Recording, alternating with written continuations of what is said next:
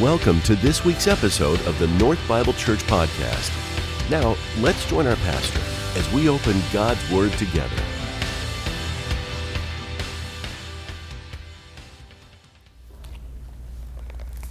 Great. My name is Eric Wilgen, and I'm married to my wife, my beautiful wife, Julie. We have a picture of my family. There we are. We have 5 kids. We have Ariel, she's 8. Alicia is 7. Trinity is almost 4. Isaiah is 4 months. And last year, Kylie passed away, and she went on ahead of us, but we're looking forward to meeting her again one day. And so those are our 5 kids. That's our family. We're missionaries. Next slide. We're missionaries with Africa Inland Mission.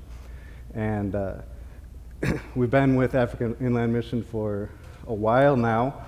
The goal of Africa Inland Mission is to see Christ-centered churches established among all of Africa's peoples. We can go to the next slide. Africa has 57 countries, and AIM is involved in these ones that you can see.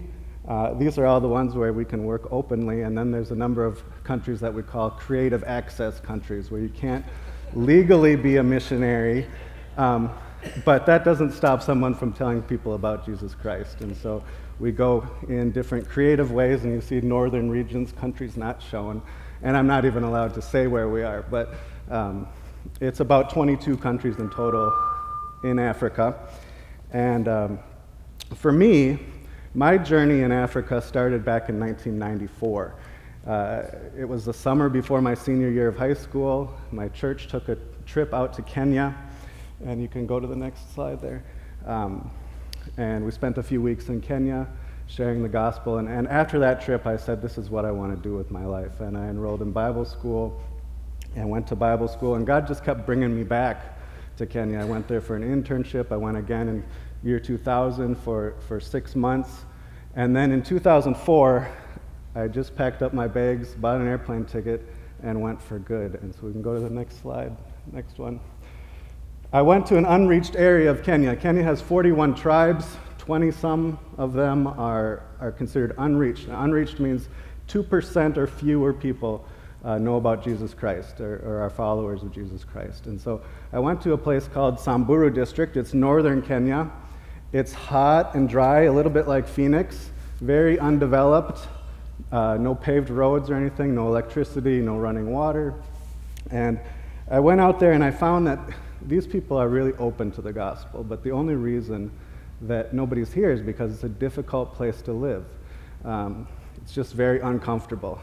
And I prayed about it, and I just felt like God was calling me to go there and make some sacrifices for the Samburu people. And so we started to preach the gospel. This is one of our first church fellowships.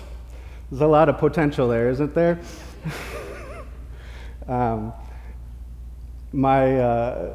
My attitude towards this was, whoever God gives us, we're going to work with, and we're going to minister, and we're going to tell them about the love of Jesus Christ. And this is pretty typical. Generally, we had 90% or more women and children that would come to our church services, but we just shared the love of Christ with them. You can go to the next picture. This is me with my camel. I was known as the missionary with the camel. His name was Pedro. And Samburu District, there's not a lot of roads, and there's a lot of people that are just living in really interior, hard-to-reach areas. And so me and another pastor decided, let's get some camels, and then we can hike, we can trek. Our camel trekking ministry is what we called it, and we'll trek to where they are, and we'll share the gospel with them. So we took the Jesus Film equipment, we took tents, supplies, food, everything. We put them on the backs of the camel, and we went into the interior, to the ends of the earth. So Pedro was a great sort of publicity for the missionary lifestyle, but owning a camel's not all it's cracked up to be, I'll be honest. So you can go to the next slide. This is a typical fellowship after church. We're hanging out. The Samburu were really photogenic, which helped a lot in the missionary prayer letters. Next slide. We began meeting under trees, and that was typical of that culture. You sit under the tree in the shade and they discuss ideas. And after a while, our church members said, we need a church. And so finally we said, okay, we'll build a building. And so we got a few of us together, we bought the timber, we put together a building. It's a far cry from Scottsdale, I know that. But we were proud of this. And to this day, the building has no sides. That was our agreement with the church members. We'll put the roof on, you put up the sides. They didn't hold up their part of the bargain, but it's still there. I go on Google Maps and I just check to see, has that thing fallen down yet? Nope, it's still there. So I can see the tin roof. The next slide. One of the challenges with working with the Samburu people is they're mostly illiterate. Very few had ever been to school.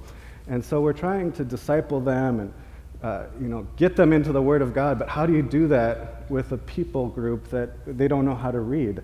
And so we got some creative ideas. One of them was we'll use pictures, and we'll teach them through pictures. And so this is a picture of the heart of man. You can see there it's got different animals there in the middle. Peacock, that's pride, and you've got the turtle, that's like laziness. The pig is gluttony. Those type of things. And through that, we're able to explain to them, what's in our hearts that makes us, separated from God. That is the sin that's in our hearts. And they understood that. There was another thing that we figured out. You can go to the next slide. This is a hand-cranked cassette player. And somebody a long time ago had made a bunch of discipleship lessons and put them on cassette.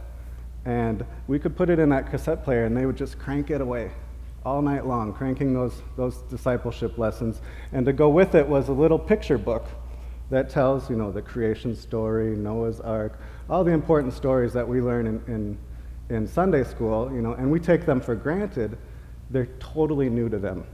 And they would listen to that cassette until they had that thing memorized, and they didn't even need it. And I remember one time we were giving the cassette and a booklet at one family's house, and one of our other friends got so excited, and he just grabs the book and he's like, I'm going to tell you guys a story, and he just starts going through the story, and we're like, wow, it's God is doing something here. He's actually reaching these people. And so I did that for a few years, that itinerant ministry, and I began to get lonely. I don't know what the word is, but I said, Lord, I need somebody here with me. And I began to pray, and I said, Lord, I need a wife. I think I'm at the time when I need a wife, and I don't want just anybody. I need somebody that has a heart for the ministry, that has a heart for Africa. I don't want to pull someone here that doesn't want to be here, and I don't want to stay in America to make her happy when I'll be unhappy. And so I said, Lord, you're going to have to bring her to me. And so the next slide. He brought me Julie, and she came out on a short-term trip in 2006, and sparks flew, emotions ran high. She had that twinkle in her eye. Anyway, we got married 2 years later. We dated by Skype for 2 years, which I don't recommend, but and she came out and joined me.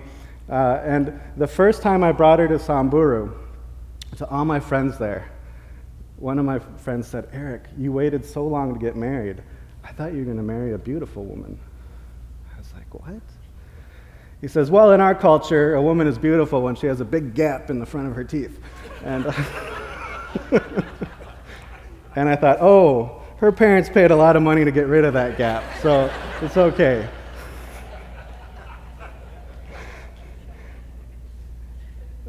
After a while, it seemed like the itinerant ministry was going to be difficult with a family, and so we prayed, and God opened up a door for us to do something that was a little more settled.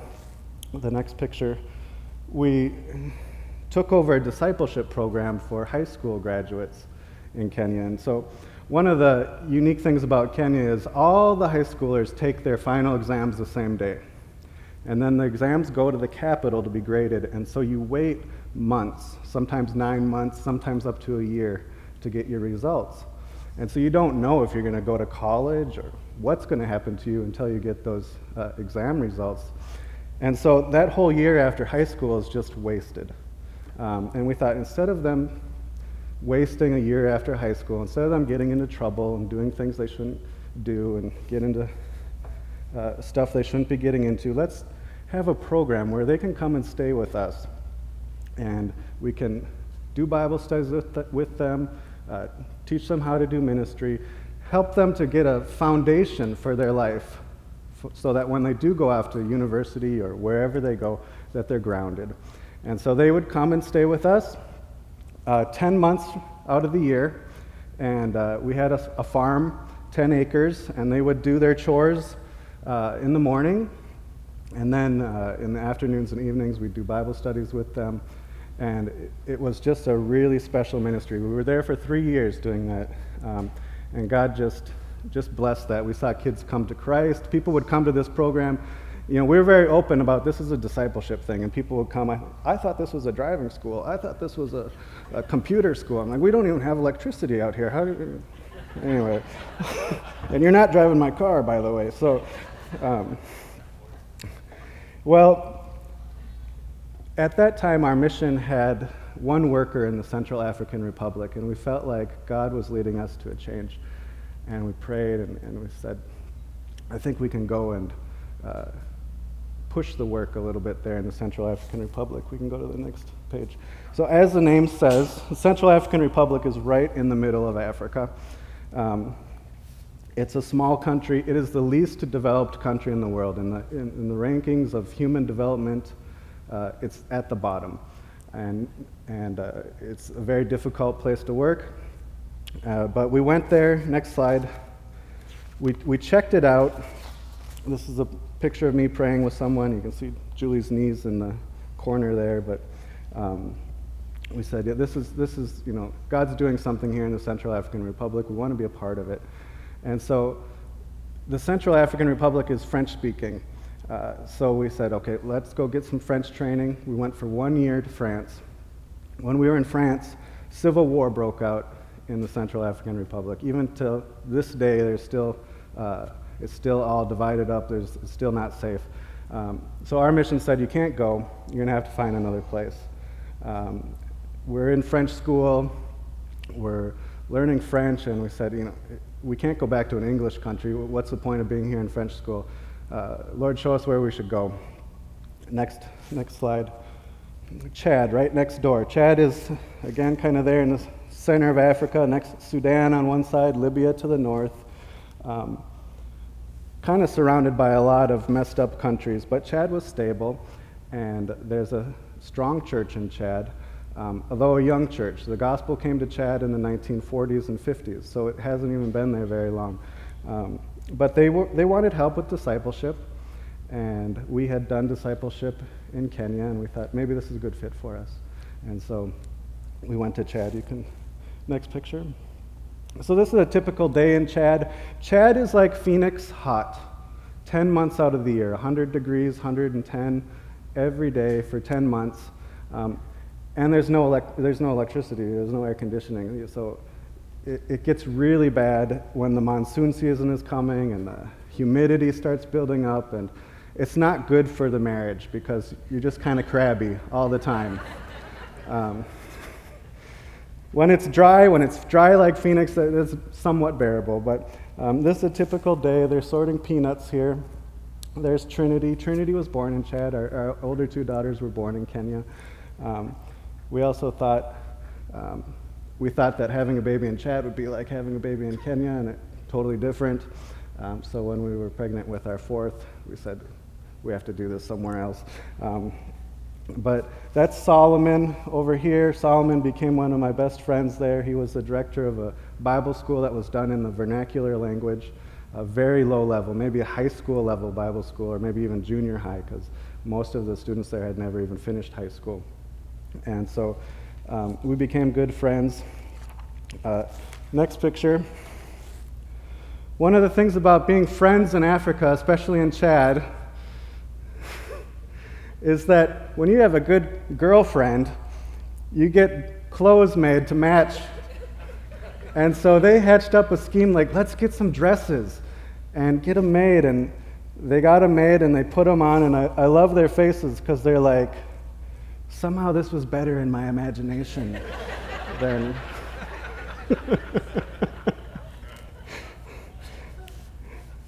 I don't mean, she laughs at that too. It's you won't be seeing that dress, by the way, so that one has been retired. So next picture. I went to Chad to do discipleship with the church, but it was like their idea was like, here's a couple million people, disciple them. And I was like, I can't do this myself, but we can do it together. And so I actually began meeting mostly with pastors and helping pastors to do discipleship with the people in their churches. And the ministry evolved over time. And through that, we got an opportunity to teach in the seminary there. But my mission said, you can't teach in the seminary unless you finish your master's. So at that point, we said, okay, let's just put the brakes on things for a little bit. I'll come back, I'll finish my master's. And that's how we landed here in Phoenix. Phoenix has Phoenix Seminary, not too far away from here on Shea, has a very generous scholarship for missionaries, one that we couldn't refuse, And so 2 years ago, actually, 2 years to today, we moved to Phoenix to finish my master's. So next page. So that's me. That's a little bit about me and Julie and our family and what we've been through. But what about you? I don't stand up here and just assume that because God called me to be a missionary, He wants you to be a missionary too. That would be wrong. But I do know that God wants you to do something. And so I want us to get into the Word today. We're in 2 Corinthians chapter 5. If you have your Bibles, your Bible apps, you can open up to 2 Corinthians chapter 5. And I want to talk about living for the one who died for us. And that sounds a little bit cliche, but it's what the Bible talks about, living for the one who died. And maybe you hear my stories and you see me up here and you can't imagine why anybody would ever choose to be a missionary, to go through all of those things. But the reason I chose to be a missionary is that I believe that there is a message that every person needs to hear. Let's go to 2 Corinthians 5, 11 to 21. It says, therefore, knowing the fear of the Lord, we persuade others, but what we are is known to God, and I hope it is also known to your conscience. And before we start walking through this, they teach us in hermeneutics class, that's Bible study class, that whenever you come to a therefore, you have to go back and find out what it's there for. And so the verses right before this, Paul is saying, we're all going to face judgment one day. We're all going to end up at the judgment seat of Christ for whatever we do, good or bad. We're going to stand before Christ. We can go to the next slide. I don't know if any millennials here know who Keith Green is, but maybe you baby boomers have heard of him. Keith Green is the reason that we're not singing hymns with pipe organ here in church. He was kind of at the cutting edge of contemporary Christian music back in the 70s and early 80s. He died in a plane crash in 1982, but his legacy kind of lived on. And he said, all roads lead to the judgment seat of Christ. And that's really sobering when you think about it, that all of us are going to stand before God and have to give an account for what we do. We'll all be judged. Hebrews 9:27 says, just as it is appointed unto man to die once, and after that to face judgment. That's what's going to happen. There's no getting around it. And so every person needs to know that, and I want to make sure that every person is ready for that. And so let's go back to the next slide. There we go. Therefore, going back, so he says, therefore, because we know that we're going to be judged one day. We know that we're going to stand before God. Are we ready? Knowing the fear of the Lord, we persuade others.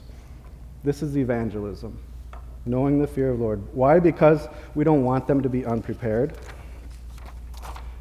And then it says, we are known to God, but what we are is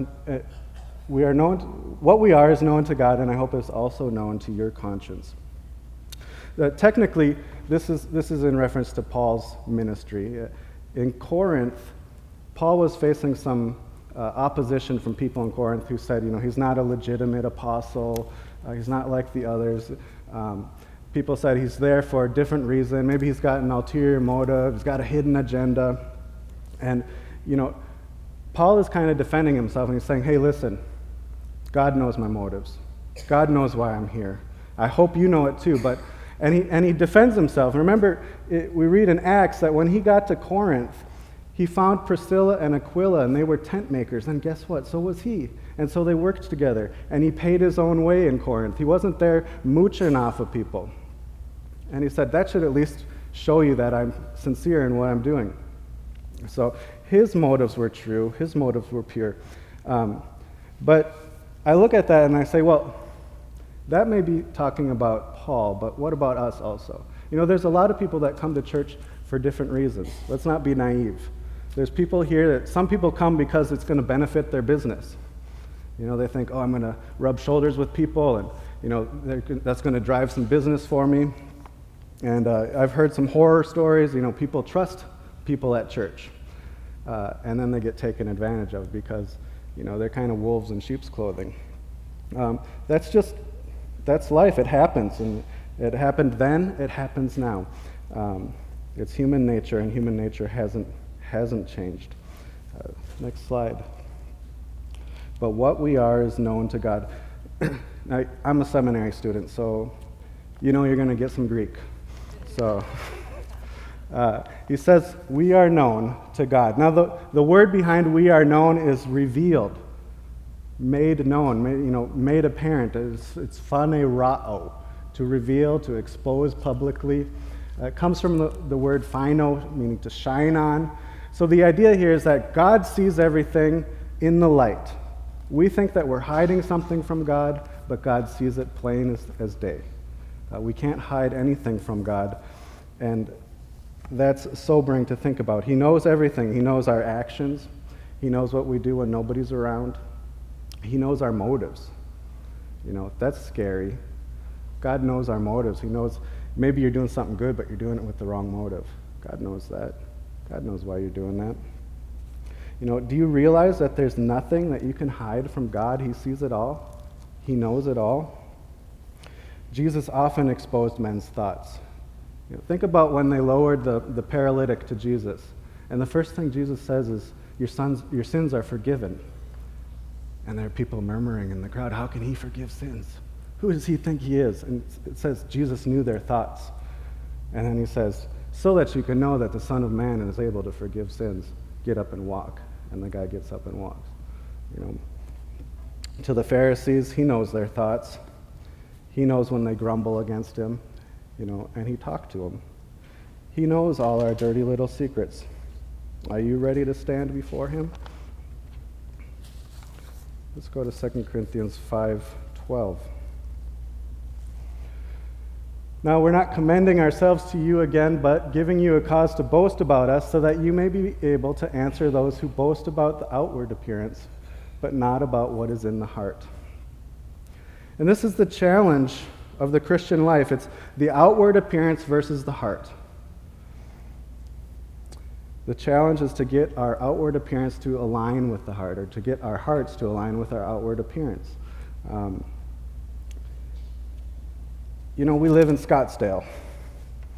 Scottsdale is all about the outward appearance. What your house looks like, the car you drive, the clothes you wear.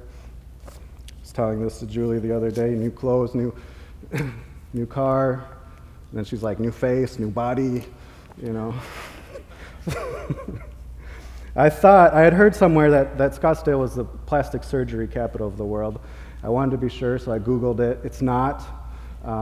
Actually, Salt Lake City by capita is the plastic surgery capital of the world. I don't know what's going on up there, but and by sheer number, it's Beverly Hills. So we've kind of dodged that bullet. But I started asking, well, what is Scottsdale the capital of? Scottsdale is the capital of cryogenics. Did you know that? Cryogenics, you can freeze your body for eternity if you want. It's really bizarre.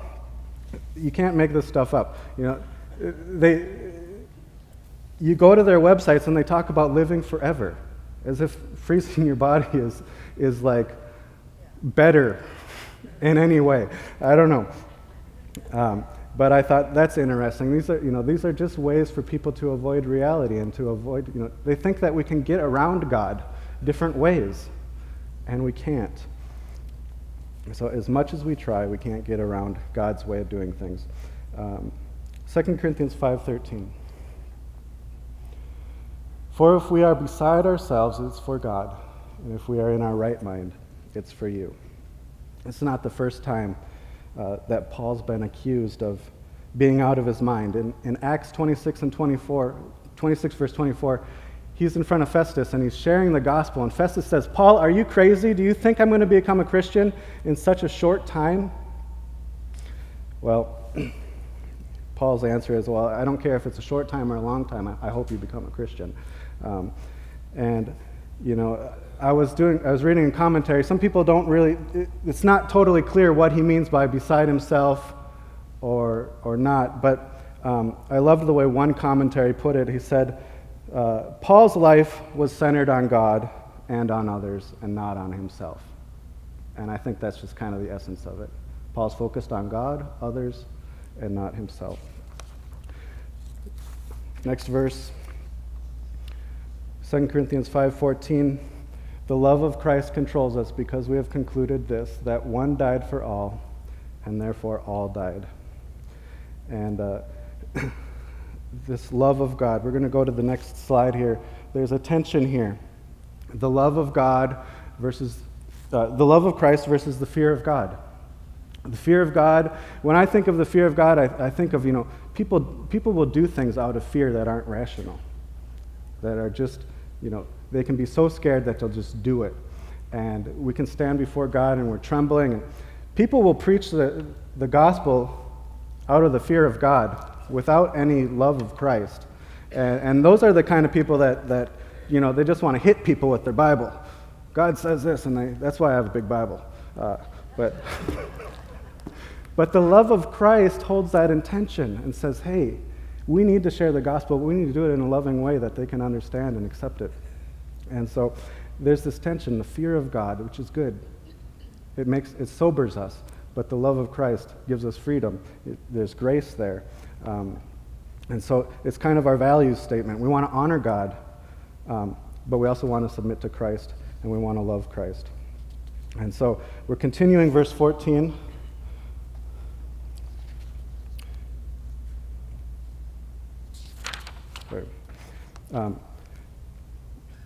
The love of Christ controls us because we've concluded that one died for all and therefore all died. Next verse. And he died for all, that those who might live, this is Paul's thesis statement, that those who might live might no longer live for themselves, but for him who for their sake died and was raised again. This is the gospel, folks.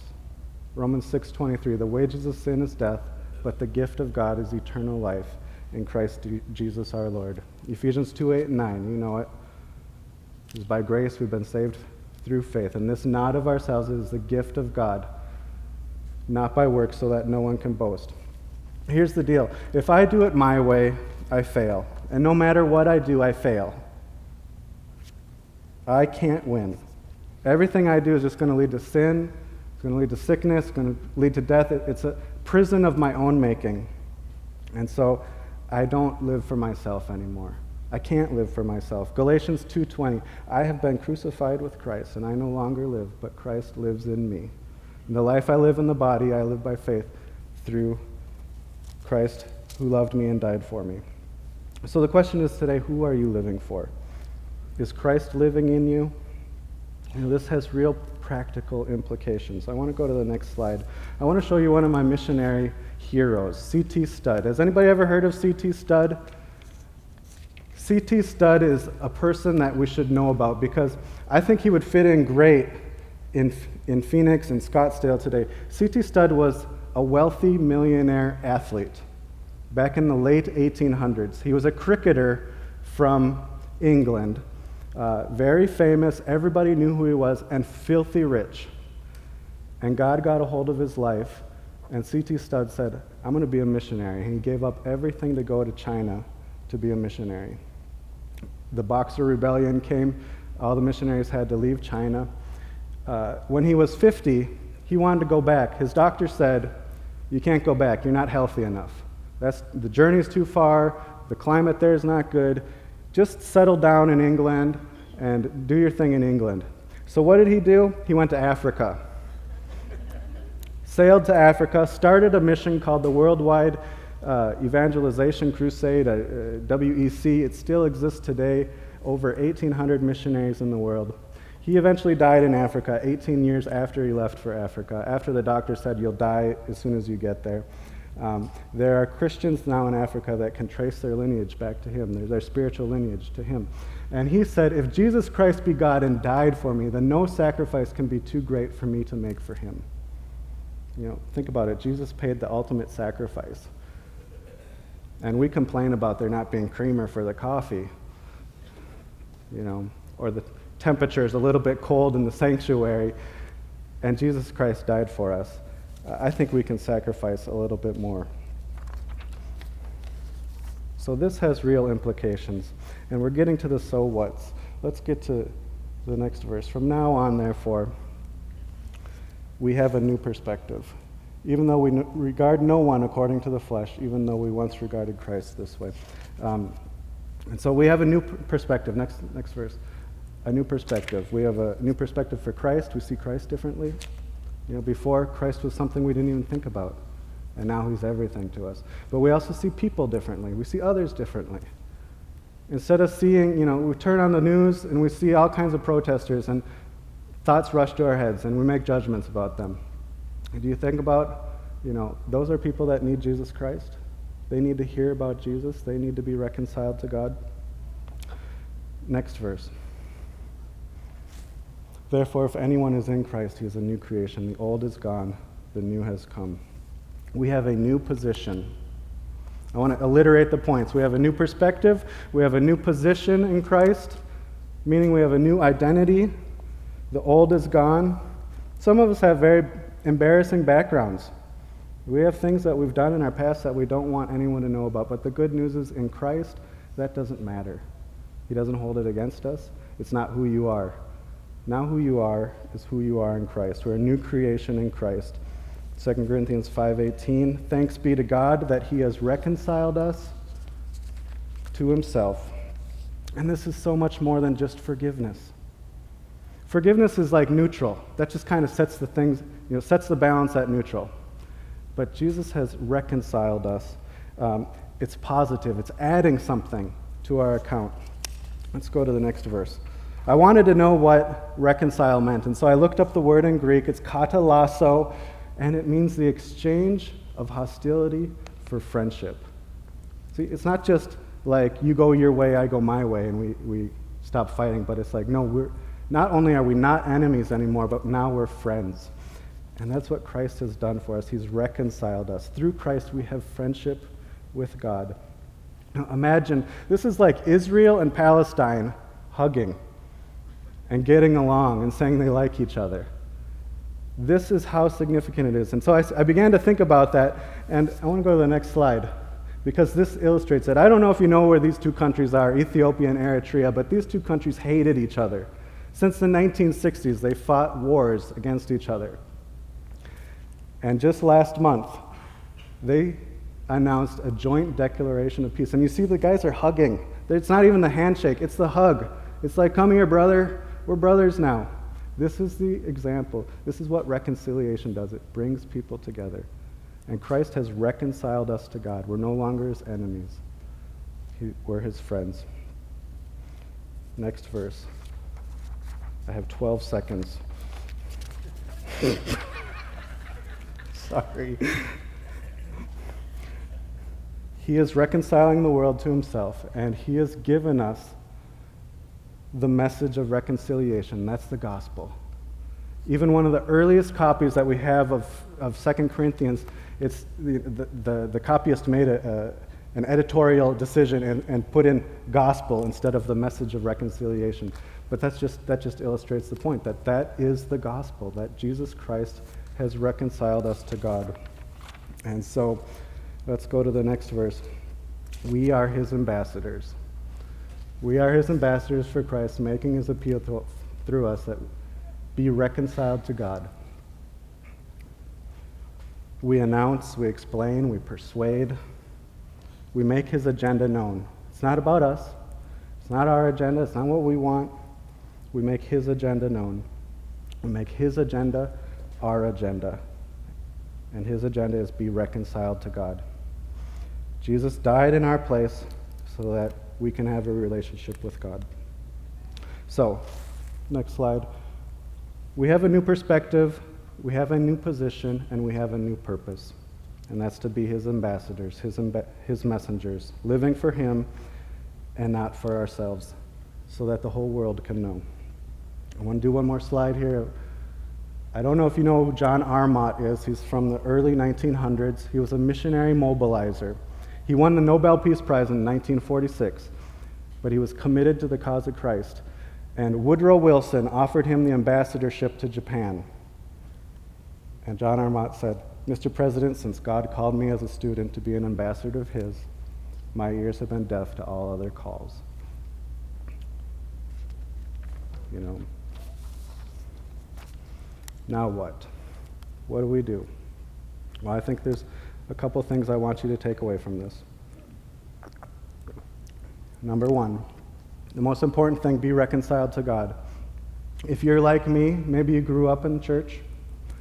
I went to church ever since I can remember. And one day I realized that my pastor keeps talking about having a relationship with Jesus, and I don't know what that means. I know I don't have a relationship with Jesus. I don't know what it means for God to be my friend. And that humbled me. And it scared me also, because I didn't want to face judgment without knowing who Jesus was. The Bible says, be reconciled to God. If you don't know who Jesus is, if you don't have a relationship with Jesus, make today the day. You can repent. 1 John says, if we say we have no sins, we deceive ourselves and the truth is not in us. But if we confess our sins, he is faithful and just to forgive us and purify us from all unrighteousness. Repent, confess. Romans 10:9 says, if you confess with your mouth that Jesus is Lord and believe in your heart that God raised him from the dead, you will be saved. Believe and receive. Jesus wants to come into your life. He wants to reconcile you. But you need to make that decision.